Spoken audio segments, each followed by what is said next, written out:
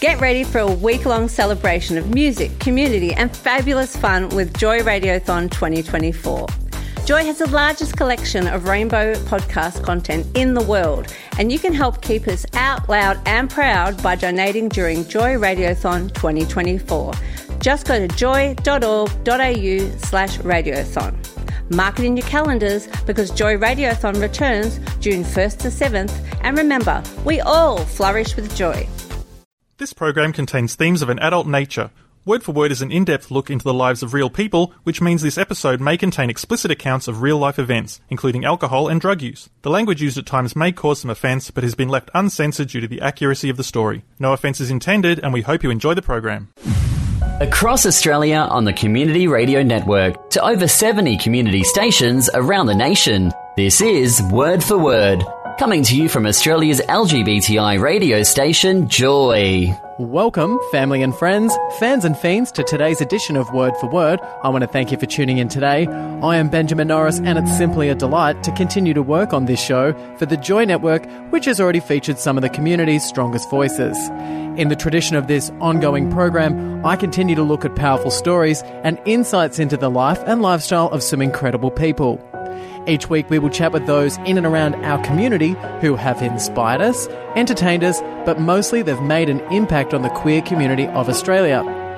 Today's guest is an Australian LGBTI youth leader. They grew up in regional Victoria, Shepparton, in a time well before Pride Cups and community groups could afford them a happier beginning.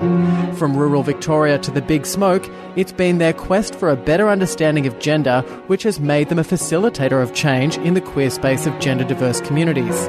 They call the Duchess Meghan Markle their gal pal, and they're actually become quite good friends with the royals. Not to mention, they're on a mate's basis with Prince Harry. And obviously, they have continued to make headlines for their work in gender equality, youth leadership, and offer support to queer communities globally.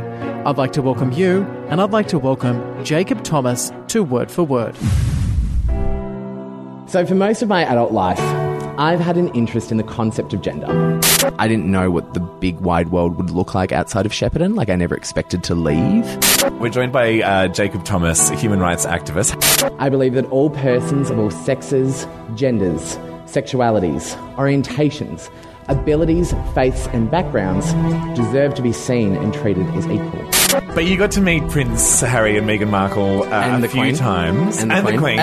Recently appointed Commonwealth Youth Ambassador, this was Prince Harry's chance to meet emerging young leaders from around the world.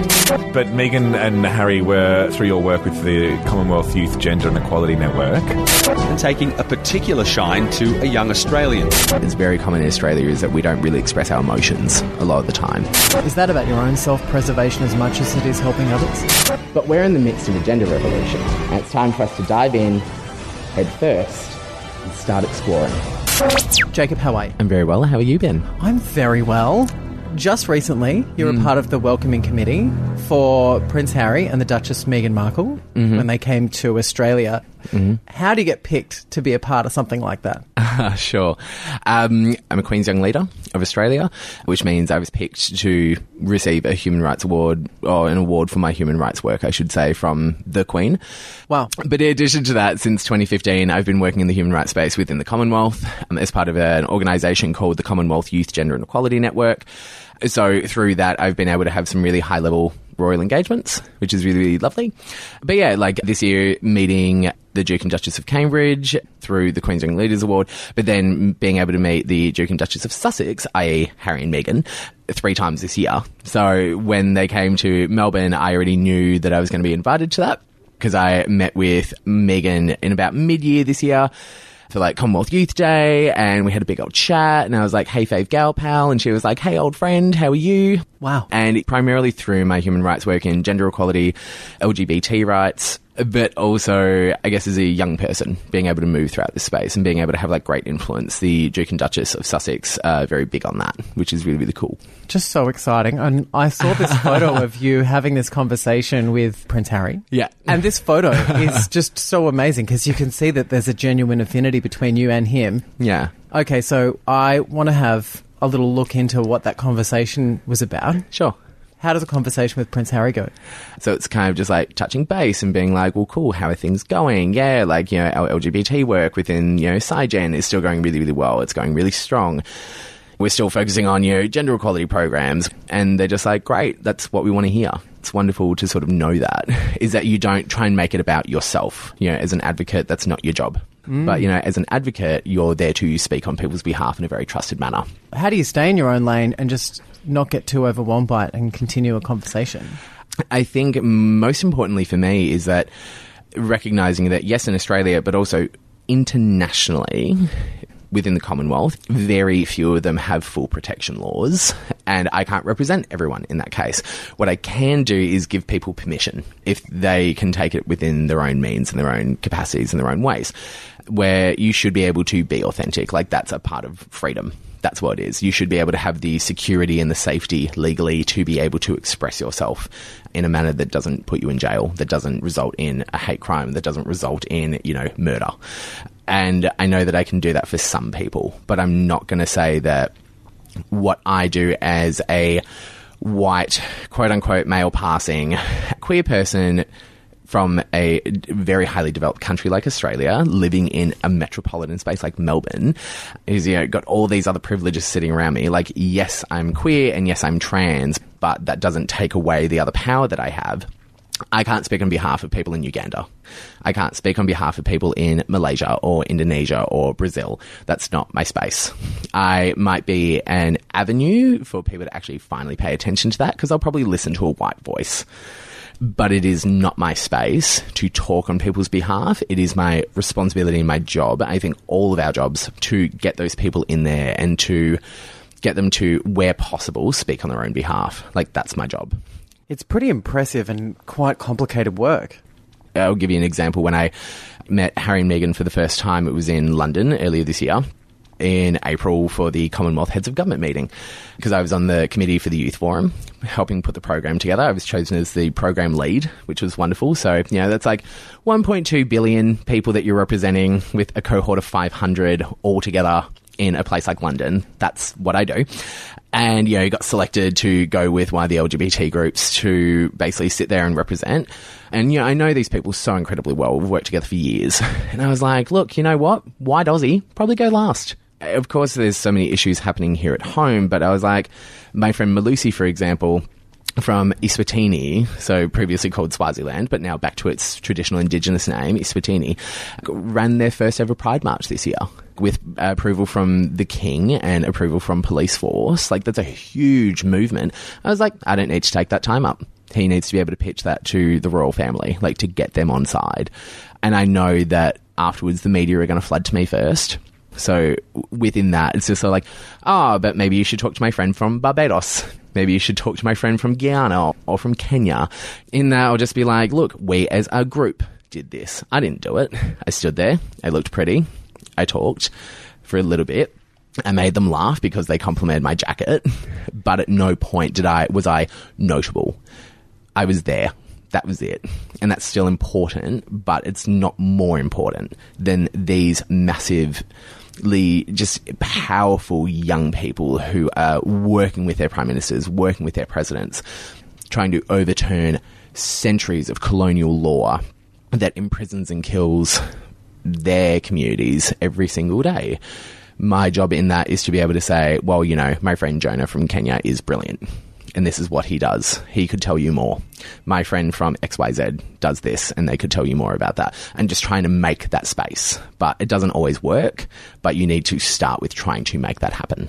Well, we're going to get into more of that, but we're also going to get into the origins of yourself. Mm-hmm. You grew up in Victoria, regional Victoria and Shepparton. Mm-hmm. What were you like as a youngster? If we're being honest, like, incredibly depressed, very, very withdrawn, and very lonely. You know, I didn't really have a lot of really deep, strong friendships like I do now. I definitely wasn't out, but I was definitely perceived to be lesser. I don't know how far the homophobia necessarily extended to, but I definitely wasn't exactly appreciated or loved. Which is a really hard headspace to be in. What about your siblings? How many siblings did you have growing up? So I've got 2 older blood brothers. I've got 3 older stepbrothers. A very mask family. Super mask. Which is the same for me. I'm just super mask. What impact did that have on you then for your childhood, being surrounded in such a male-dominated space? I didn't necessarily grow up with boys don't cry, like harden the up or anything like that so much. I didn't grow up with that like really toxic machismo. But what I think really lacked, which I don't think is just a queer community thing, I think this is just a people thing. It's very common in Australia is that we don't really express our emotions a lot of the time. We're not given space to cry or just feel hurt. And like I cried a lot as a kid, like all the time. And my brothers, I think at the time were like okay about it. In a manner, like they're 10 and 14 years older than me, so there's like a massive gap. Yeah, right. Like we're a farming family, like, you know, my brothers would be out milking cows, and like same with my dad and my mum.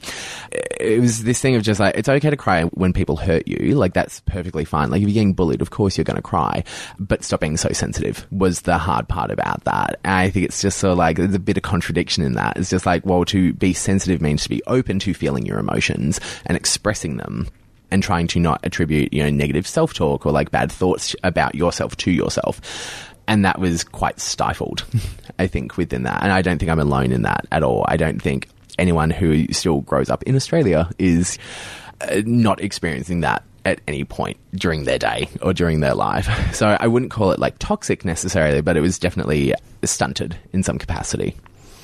What was it that your parents taught you growing up?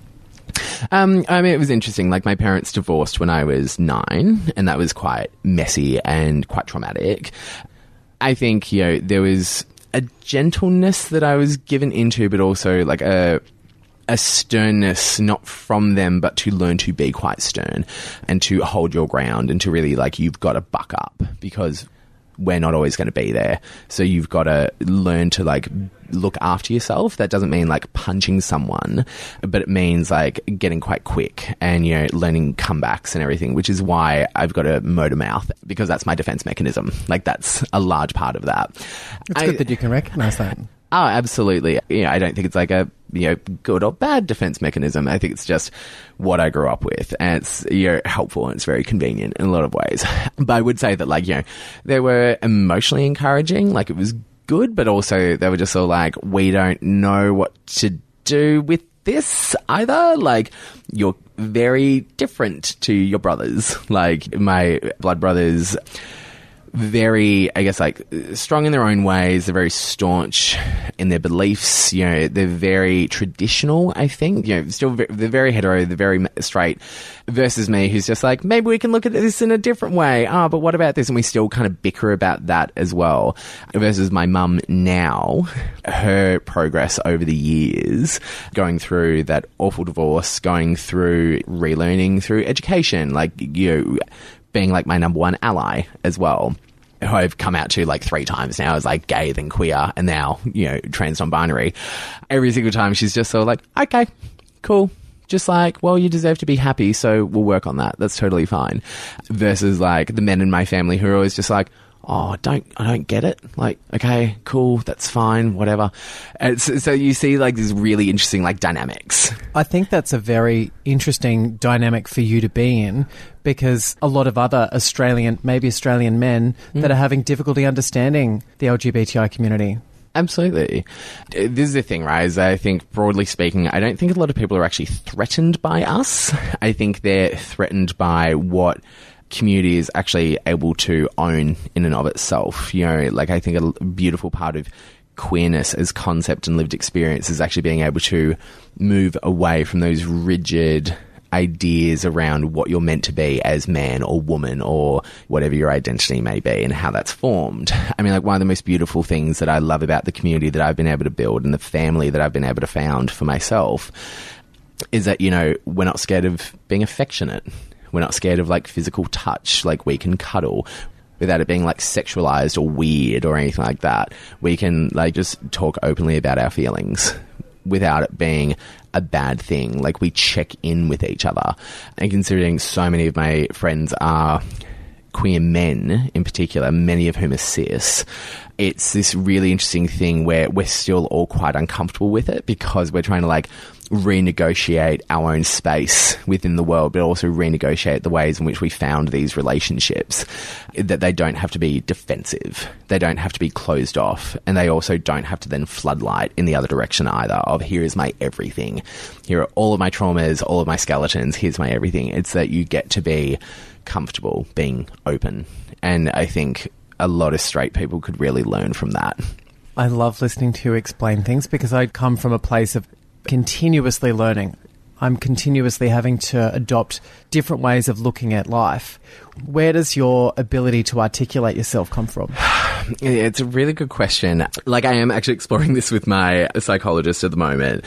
A lot of my ability to articulate and deconstruct and everything partly comes from a love of academia and a love of researching and studying and sitting in the messiness of humans' experiences, but also because this is one of the ways in which I was able to validate myself throughout my life was be smart.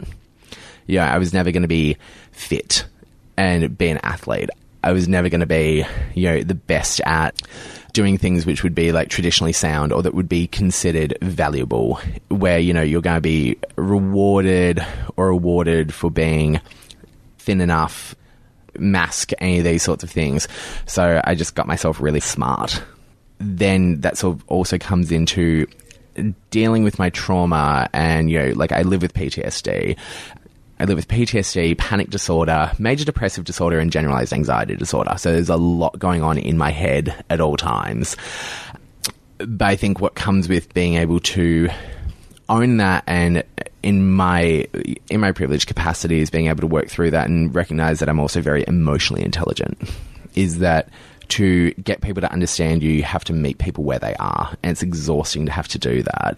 But I recognize that I can't build, it's not that I can't, it's that it's more of a struggle to build those really founded, strong relationships without understanding how people work and how they're going to respond to things, reading how people respond to what can be very confronting, very uncomfortable information, but making it palatable, getting people to meet you where you are by meeting them where they are. Like, it's about bridging gaps.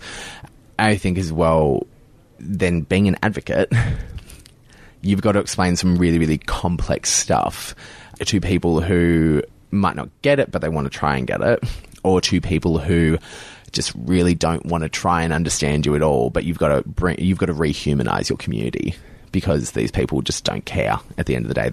So you've then got to take that time. So I think it's like a mixture of things. I think it's about responsibility, ownership of self-discovery, and then also recognizing what your defenses are. What age would you say you became aware of your intelligence being something that it set you apart? Definitely wasn't while I was in primary school or high school, I know that much. Like, it might have been because I think I was very emotionally intelligent as a child, but that kind of got stunted a little bit with trauma. A severe amount of bullying in primary school, which continued into high school because Shep's a small town. So you're probably going to see the same people.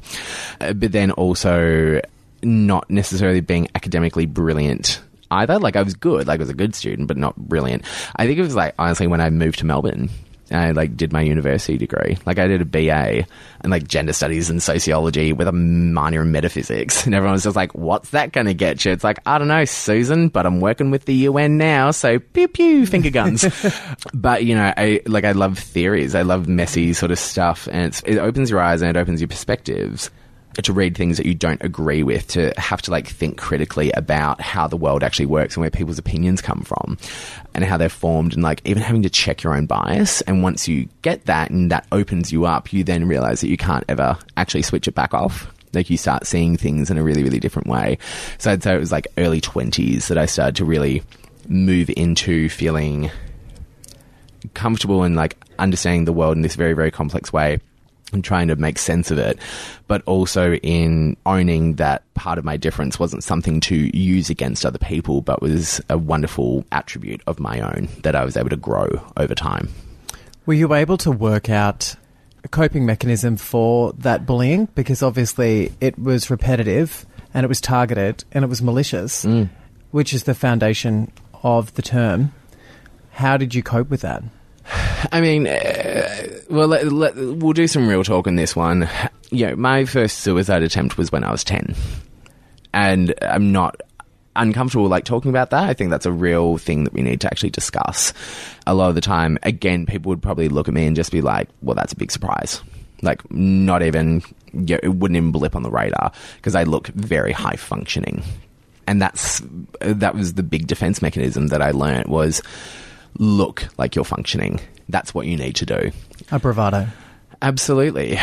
But it's recognizing I didn't know what the big wide world would look like outside of Shepparton. Like, I never expected to leave that place. Like, I nearly dropped out of high school after year 9 because I was like, I suck at this. I don't like it. I don't want to do this. And a large part of it was just like, well, I know I'm never going to be like popular. And that's fine. And I know I'm not going to get like so ridiculously picked on and bullied that I'm going to drop out, but I just need to like be safe. I just need to be comfortable enough to coast through. That's what I need to do. So I just need to function. That's it. And that's what I did for a large part of that. I think I still do that quite a bit. Like, worst enemy is myself. I don't think I'm alone in that at all either.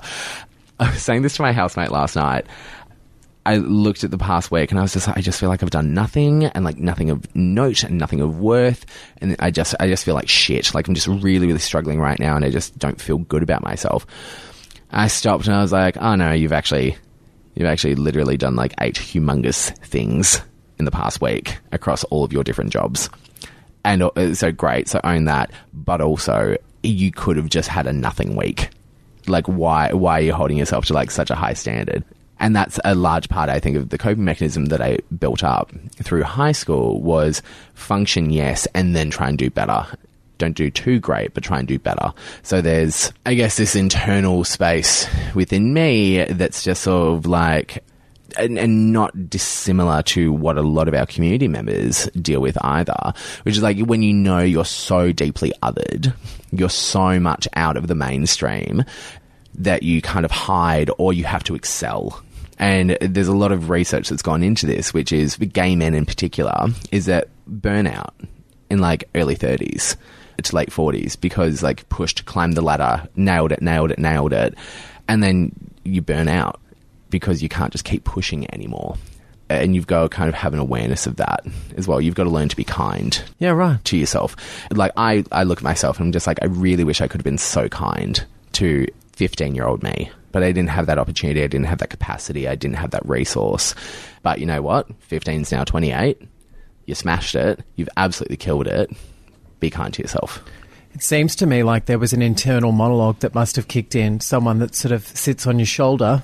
I don't think it was just an inner monologue so much. A lot of this really, really stemmed from a destabilised household and then also getting like horrendously beaten up every single day. Like I was getting spat on, I was getting like punched, I was getting kicked at, no teacher intervention. They just didn't even try, didn't get moved from classroom to classroom. Like I remember distinctly walking out of class one day, sitting in the car with my mum, I just broke down entirely. I was just like, if you teach someone that they're worthless, if you tell someone that they're worthless every single day, they're going to believe it. What was that like for your mother when she sits there and watches you have a breakdown at that age? What sort of advice does she give you? She didn't know. She didn't know the full extent of it. Like, she knew I was getting beaten up. She knew I was getting bullied. She, like, stormed the principal's office and, like, full-on cracked it. Like, she did her best with what was available to her. You know, she was about as powerless as I was. Have you had conversations with her about this now? And like, yeah, very much so. Absolutely. Yeah, I think it's one of the most beautiful things that we've been able to develop in our relationship with each other is that real honesty with this. Because this is the thing, is that like I don't hold a grudge against my parents or my family for like not being able to like, you know, be the cure-all to all of my trauma and all of my struggles. Like, what do you do? You know, at the end of the day. And by no means does that give it permission to have happened. I'm not going to be that person who's just like, I'm just really stronger for it because of all the that I went through. It's like, no, like still a bit damaged. Like, smashed it, but still damaged. Like, I'm going to have to live with that every single day of my life. But now as an adult, we can actually repair the things that didn't quite go right when I was younger. How do you articulate those problems when you're 10? You know, like, how do you actually do that? But I think that also comes down to a big reason why I do what I do is because no 10-year-old should be having those thoughts. And no kid should ever feel like they're not important and that they aren't loved and that they don't deserve to be here. Is there some self-love in a way for the fact that because you did go through these experiences that you have been able to help other people? Yeah, it was interesting. I came back from a visit to Shep a few weeks back and I came across this photo of little me. I think I was like 15 at the time. Like I was like getting ready for like the big year 10 formal. So amazing. Wow, wow, wow, wow, wow. And that fashion sense was just mint. But yeah, I looked at this photo of like little 15-year-old me and I just like, I started crying in my childhood room because I was just sort of like you just did so fucking well, like so beyond what I ever expected I would have done. I've got to remind myself of that. Like, it's not just service. Service to community is fundamentally important. I think more people could definitely do it, but you put the effort in. And that's what I have to remind myself all the time. Like, that's an act of kindness to myself, is taking stock and stopping and slowing down, because I don't want that burnout again. Yeah, I don't want to fall back to that prevalence of when I am exhausted, I talk down to myself, and that's when the bad thoughts get in. And I've always got to be mindful of that. Being kind to myself. I don't know so much if it's just like love yourself, because I think that's very hard in the world. But I think we all need to do that, and that is to put the effort in. Absolutely. And I think we all need to remind ourselves and to celebrate our successes. 10,000%. I mean, you know, the world doesn't exactly celebrate our communities in the best way. We're often quite terrible at celebrating ourselves and each other. I don't think that's just a community thing. I think it's just a human trait. You've got to rely on yourself. You've got to be your own champion a lot of the time, because the people who you need around you aren't always going to be there. They're not going to be able to respond to a text message immediately and validate that. You've got to learn to validate your own success. You don't have to, you know, be phenomenal and brilliant and visible and everything. It helps. Don't worry. I get that. Like, trust me, it helps. But, you know, just existing in a world that tells you that you shouldn't, me, that's amazing. Hold on to that. It's a wonderful thing to be able to do. You mentioned about the fact that you came out 3 different times. Obviously, one of those times is about coming out as gay, but then you had an awakening about gender, and so you came out for your gender. Was that the second time? That was the third time. So what's the one in the middle? The middle one was queer. Yeah. Can you, in your words, to describe the difference between all those 3? Like, I moved to Melbourne in 2008 for uni, and I was just like, I'm free. This is amazing. Where's the dick at? This is great. And then realised, maybe this is one terrible and I don't want it. But then I was just like, I don't think that this is like how it works. Like, I've had girlfriends, like I've had like interest in women, and I've had interest in dudes, like not understanding, like just being like, oh, gender's only binary. Classic 18-year-old Jacob. I was just like, maybe just you actually feel different about different people, and that's okay too. So what do you want to actually call yourself? I was like, well, Jacob would be ideal, but if I have to pick a label, then queer.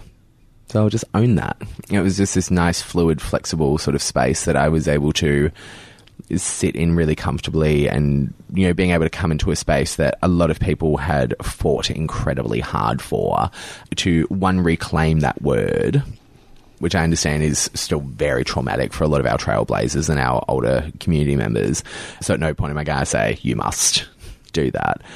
And then it wasn't for like a good few years after that, I said this in my TEDx talk, where I had dropped a friend off at Flinders Street, and just this thought just like passed just across me. I was just like, maybe male isn't right either. Let's just sit with that, whatever. It took a couple of years, and then I got to meet some phenomenally just wonderful and generous non-binary and genderqueer people. And they were just like, oh, my pronouns are they and them. And I was like, oh, that's it. That's the language that I needed. That's exactly what I wanted. That's a good fit. I think like the best way I can describe it is from a blog called Gender Terror, which I use quite a bit in my presentations, especially when I'm teaching students, where it's just all like, some days, some shirts fit better than others. And so some people are just really comfortable with the one shirt that they got given, and it just fits, and it's perfect, and it's great. Other people change shirts all the time. Maybe they try on a dress. It just depends. But hey, we all take time to get ready in the morning, right? Well, you know me. I think it's important for us to just kind of acknowledge that gender isn't notional. Identity isn't fixed. We try and find our space. I think our communities do this a lot because we fucking have to. We have to carve out space in the world a lot of the time. I mean, that's what Trailblazers fought for. That's literally what so many of them fought for, was the ability to just exist without being locked up and murdered and everything as well. All the privileges that we have now that so many others are still fighting for. You kind of owe it to yourself to build a life that makes sense and is yours and suits you. Really, it's a beautiful thing to be able to have.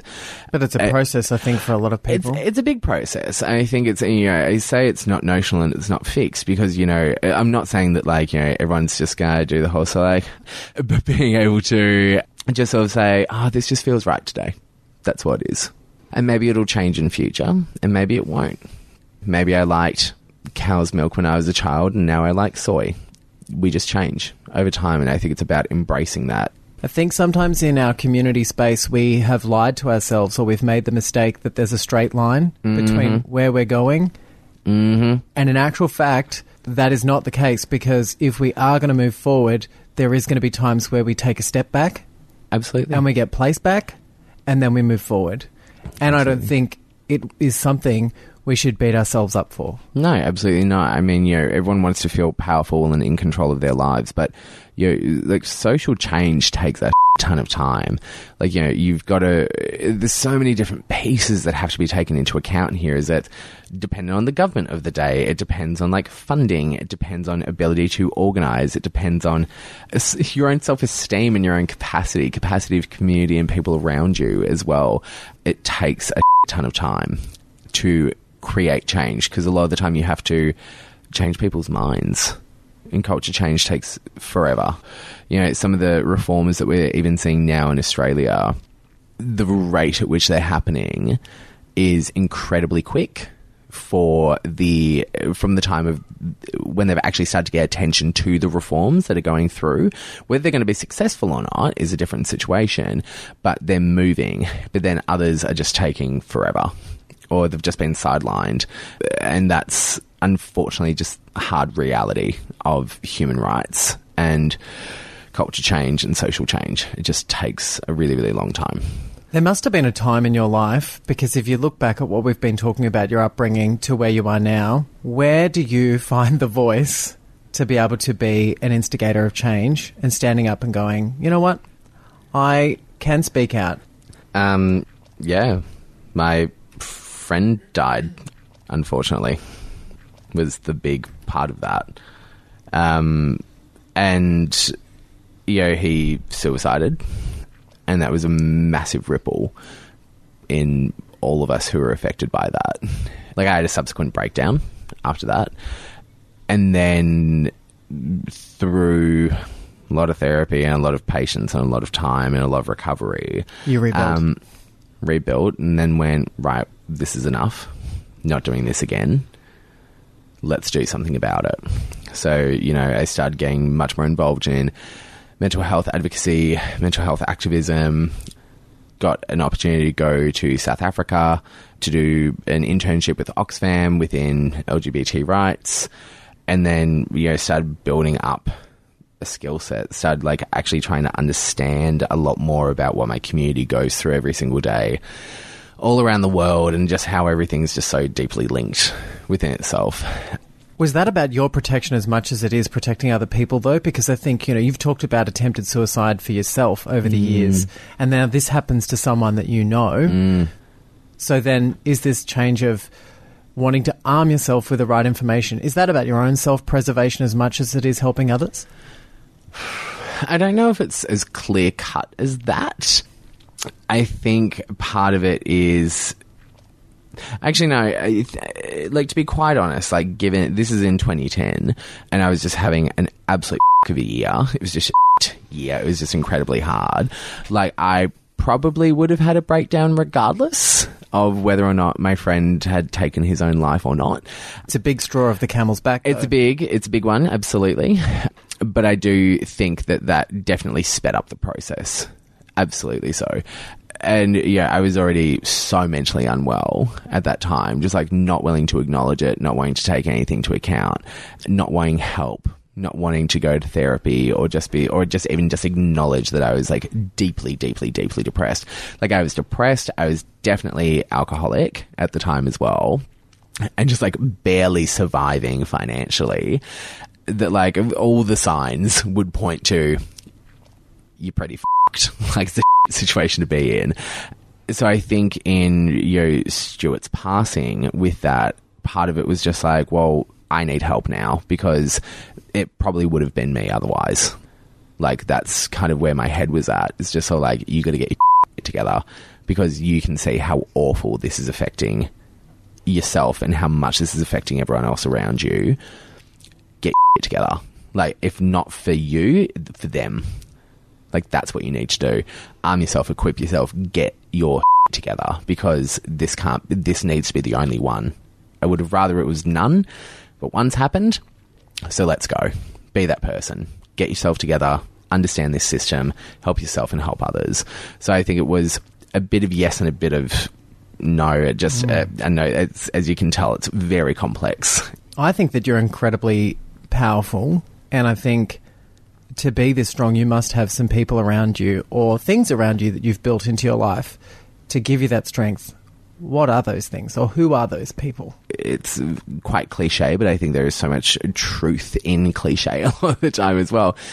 That's one of the most beautiful things about being queer, is that we have, hopefully, everyone has this, which would be ideal, but you have an opportunity to pick your family. What do you look for when you pick your family? What traits do you look for in people when you go, Jacob, what's a friend? It's the same thing that I would look for in a person in any capacity in my life, is that I want someone who can be willing to not expect me to be perfect. Being able to be messy. I don't mean like drunk messy. I'm going to have bad days. Life messy. Life messy. Like, I will just have a really bad mental health day, week, month, year. I need to know that I can come to you about that if I'm having a bad time. I want to know that you can sit with me in the horrible bad times and celebrate me in the good ones, and not make me feel bad or good either way when we're just being mundane. Are those people hard to find?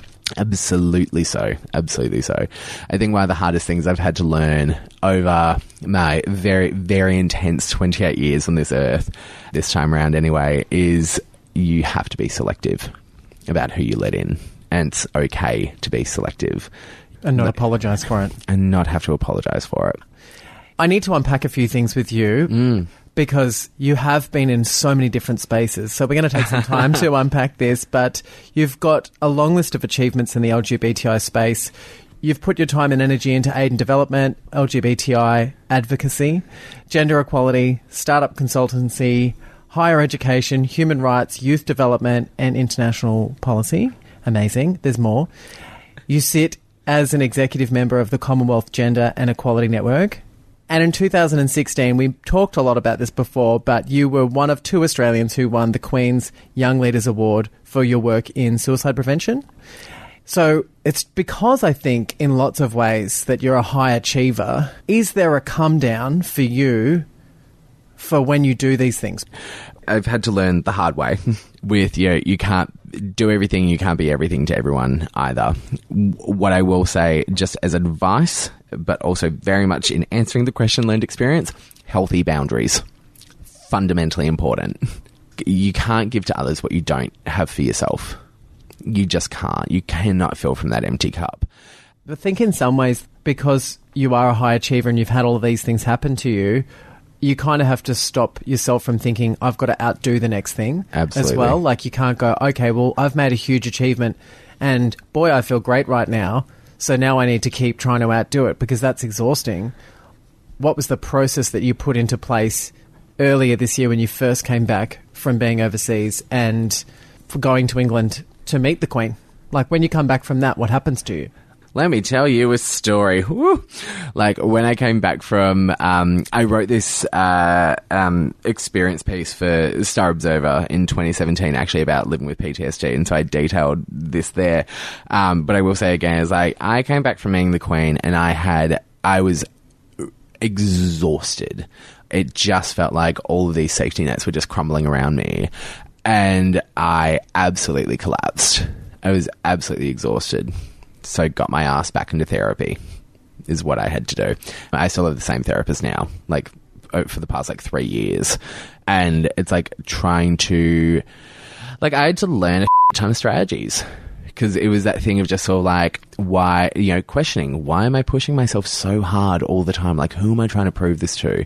And, it was me. I had to prove this to me, because I didn't think I was, important enough, smart enough, good enough, that I had to keep overachieving. And then being like, okay, cool. Like, I need to think about, like, if I'm, like, dating people, for example, is just like, do not date someone who is just enamored by what they see in the media, or by, or who just slides into your DMs on Insta. It's just so like, no, like, if they're not going to be here and actually support you through that, no, don't date them. Simple as that. Cut that off. I've been single for the past year, and I gotta say, like, I'm very refreshed. I love it, because it's just so nice to just be like, oh, no one's like where I need them to be for me right now, and that's okay. That's really, it's really an important thing to know to yourself. Why enter a relationship just because that's the only person there? Absolutely. And then when you have to cut that person out of your life, it still hurts. Yes. Because even taking a pimple off your face is going to cause some pain. Like, oh, I like that one. Oh, there we go. Don't eat the chocolate bar. If any of my exes are listening, you're just a pimple that I squeezed off my face. Yeah. Shout out to you. Not hoping you're doing well. Actually, no, we have to say, I said that to my partner the other day. I was like, he was talking about someone that caused quite a bit of pain in our life. And he was like, I hope that person doesn't succeed. And I was like, no, that's the opposite. Like, if you're holding on to someone else not succeeding, they are going to keep succeeding, and you will never move forward. Absolutely. So you're hanging on to the wrong bag of energy. Absolutely. And chances are they aren't even thinking about you. And that's exactly it as well. So I hope all of my exes have not been paying attention or thinking about me. Hope you're doing well. Cheers. Shuckers and Illy. What, though, is your level, or how do you celebrate success? Because, interestingly enough, a lot of people that have sat in that very chair going through word for word will value success through fame or fortune or gratification from the general public. What things do you look for to give yourself the, you're doing it right?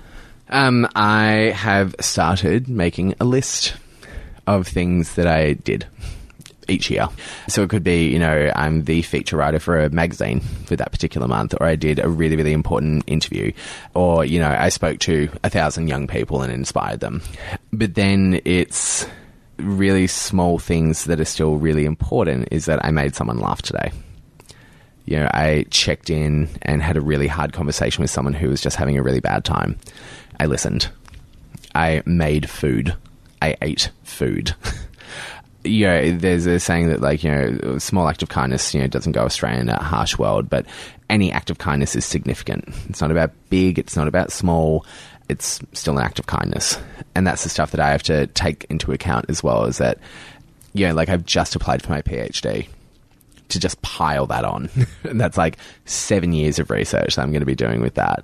But that is for me. That's not to chase it. That's not to just be so like, I need to keep going and just do all these bigger, more important things. So it's like, well, I just want to do that for me. And when I achieve that, that will be a goal for myself. That's just what it will be. I think I've learnt over the past couple of years that if we're really thinking about this, like, I've only been in this massive international space for 3.5 years, and I look at the immense change I've been able to lead, contribute to. What kind of normal person does that?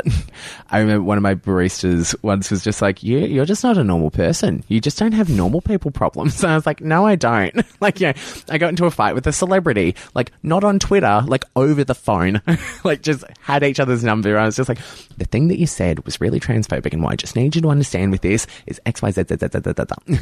And it's just sort of like, okay, I hope you have a great day, Sheryl Crow.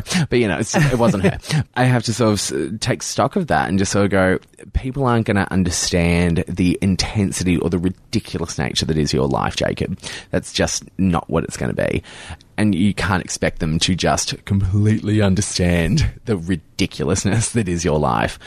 What you can do is take stock of what you do, because those people can't validate that. You're an excellent communicator, though, and, you set a standard of what I think you believe people should do.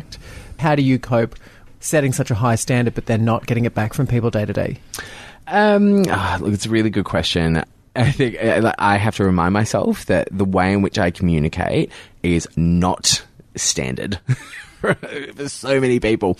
One of the big things I've started doing with friends of mine is saying, what I need you to do if I'm having a really bad day or if something's just gone to absolute shit, please do not try and fix it. Do not try and swoop in and say, well, what about, or have you tried, or could we do, and try and fix it, which is a hard thing because that's what we're kind of taught to do. And there's a phenomenal animation that's going around at the moment, and I do apologise because the name of the expert in it escapes me, but she's a grief counsellor, and that's her study. And she points out, and I feel this a lot, and this is why I try and give to my friends and those who are really close to me, is that just acknowledge that I'm having a shit day. Just acknowledge that I'm in pain. That's all I need you to do. Just that small thing. And just say, I see that that's really hard, and I'm sorry. And I'm here for you. That's it. Like, I don't expect you to get it, but I would like you to offer to sit in my with me just for a little bit, or make me a cup of tea, or just something like that. Like, that would just be just that tender little act of care. That's what I need. I can handle everything else. And if I am struggling, I need something more from you, I'll probably ask it.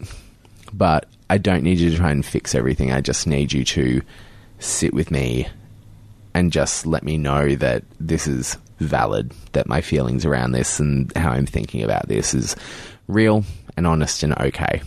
Where do you think that comes from, though? Where do you think people's belief that they have to solve your problem comes from? Like, you get it from people all the time. Yeah. I mean, it could be when we're kids and we're told, you see someone having a bad day, go and ask if they want a hug. I think we respond a lot of the time when people are in pain, and, we try and fix things. Not out of trying to be, malicious or, ignorant or anything like that. It's because none of us like seeing someone hurt. We just don't.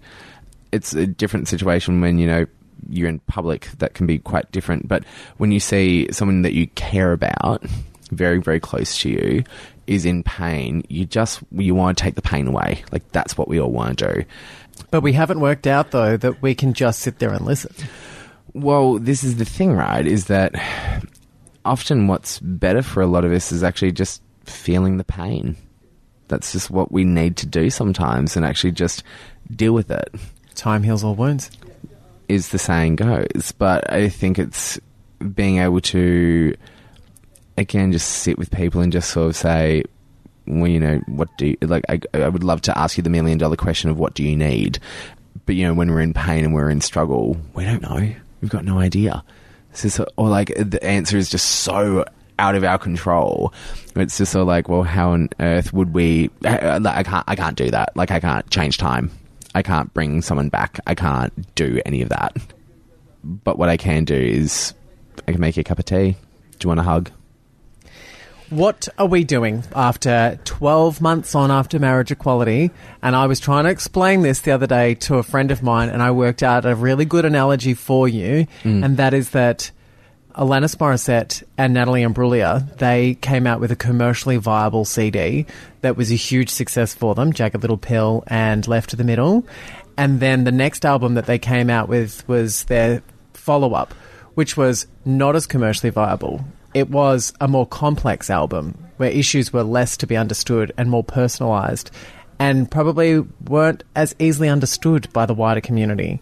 So I kind of feel like that's where we are now, where marriage equality was a debate that was more commercially viable, and then now we're at a stage where we are looking at the smaller, but probably more complex and more needed topics, and that cannot be summarised into a pop CD. Is highlighting those things for you a priority? It's a really good question. Probably won't be at the forefront of a lot of those movements.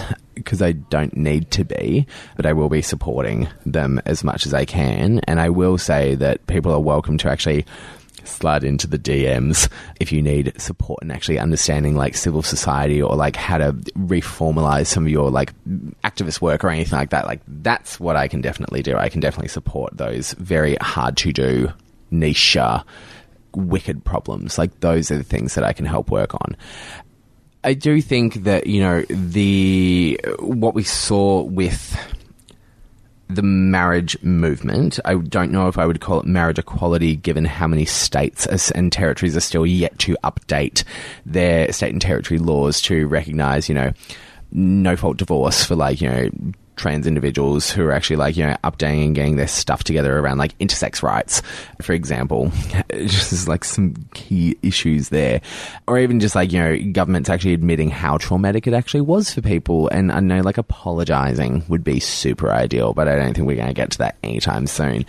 But I do think that, you know, what it was is that it's such an uncomfortable thing to talk about because there's so much pain that communities are still feeling about this, is that so many of us got pushed to the side and said, you will wait your turn. I know I definitely felt that. I definitely got told that by quite a few people, which was very interesting and some very uncomfortable conversations. Because I'm not sure if we're aware here, but I will definitely fight you on that. So there we go. Like, do not try and cut me down. Do not try and cut my communities down. I will defend that. Absolutely so. That's what people in those positions that did that to, can you, without saying who they are, but can you say what position of power they had? Definitely, like, very high visibility in a lot of cases. Like, they're the kinds of people who may not have necessarily gone along for the ride the entire time and may have just sort of jumped in very last minute. I don't think they're inherently bad people. I don't think, like, I'm not going to attack my communities for the sake of just, you know, being salacious. But what I will say is that, you know, if you're going to share the acronym, there should never be a hierarchy in that at all. None of us are free until all of us are free with that. And it's bullshit to prioritize one thing above another. Like, I understand the need behind it. I understand the importance behind it. I understand the legality behind it. I understand that so many people were fighting for it for such a long time. And I don't blame community for this. I blame the governments and the straights who made us push ourselves into being palatable and passable to finally be considered decent enough, not even good enough, but decent enough, that we were just like them.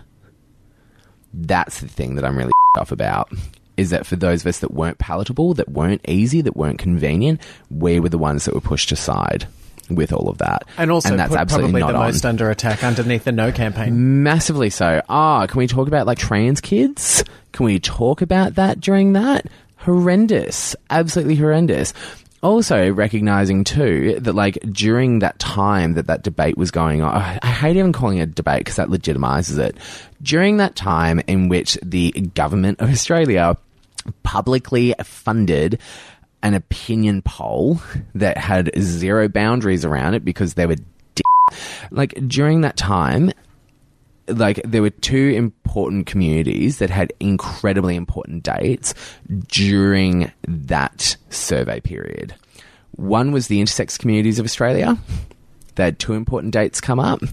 The other one was that it was Trans Awareness Week during that time as well. And there was just very little visibility about that. There was just no time given to that. And I still saw that this year when it came to, like, the anniversary of Yes. So many people were so happy celebrating it. And yes, celebrate it because we did it. Like, that's great. Just got to be able to take into account that so many people were thrown under the bus or invisibilized or told to wait. Like, we just do not do that. Community does not do that. And maybe this is just me, like, having such an unrealistic expectation. But what I will say is, mate, like, just say sorry. Like, I don't blame people. Again, like, I don't blame community members for having to prioritize certain things. It wasn't a choice that we really made, we really had. At the end of the day, we kind of just had to do it. If we didn't formalize, if we didn't move, then it just wasn't going to happen. Like, we got given a fucking awful opportunity and we just had to make the best of it. So be it. Just so be it. But in doing that, you just have to recognise that people were left behind. You just have to recognise that. And it's not good enough for community to have secondary thoughts. Is there a message that you have for the queer community that might be listening to this right now? Advice for the wider community? Please don't apologise for being yourself. I think there's this beautiful thing where, we get told all the time to, not be too edgy. But if you round out your edges, you round out yourself. Apologise when you hurt someone, apologise profusely, because you don't get to determine how someone feels. Well, Jacob Thomas, thank you so much for your time, and thanks for joining us on Word for Word. Word for Word is presented and produced by Ben Norris from Australia's LGBTI radio station Joy. Word for Word is distributed nationally to over 70 radio stations across the Community Radio Network. This podcast was produced by Joy Media. You can support Joy's diverse sound and diverse community this June by donating to Joy Radiothon 2024. Go to joy.org.au/radiothon. And remember, we all flourish with joy.